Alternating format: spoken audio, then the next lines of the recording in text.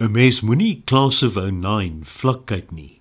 Die besondere en ingewikkelde storie wat in verskillende tye afspeel en op verskillende vlakke is nogal taai en jy moet konsentreer.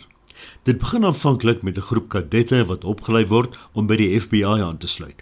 Daar blyk fout met een van hulle te wees en alles is nie soos dit op die oppervlakte lyk nie. AI steek ook sy kop iewers uit. Dit gaan ook oor Brian Tyree Henry wat dit moeilik vind om as Taio by te hou en wat later met hom gebeur. Hy word hoof van die FBI, maar dinge loop skeef.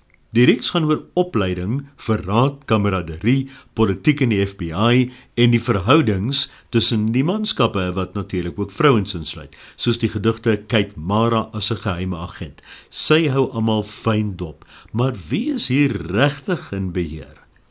As jy van politieke reekse hou met 'n weermag-agtergrond, is Class of 09 bietjie anders as die gewone skiet, skop en doodbloeireekse op televisie. Probeer dit bietjie en kyk of jy dit kan deursit. Class of 09, slegs op Disney Plus, kry 7/10.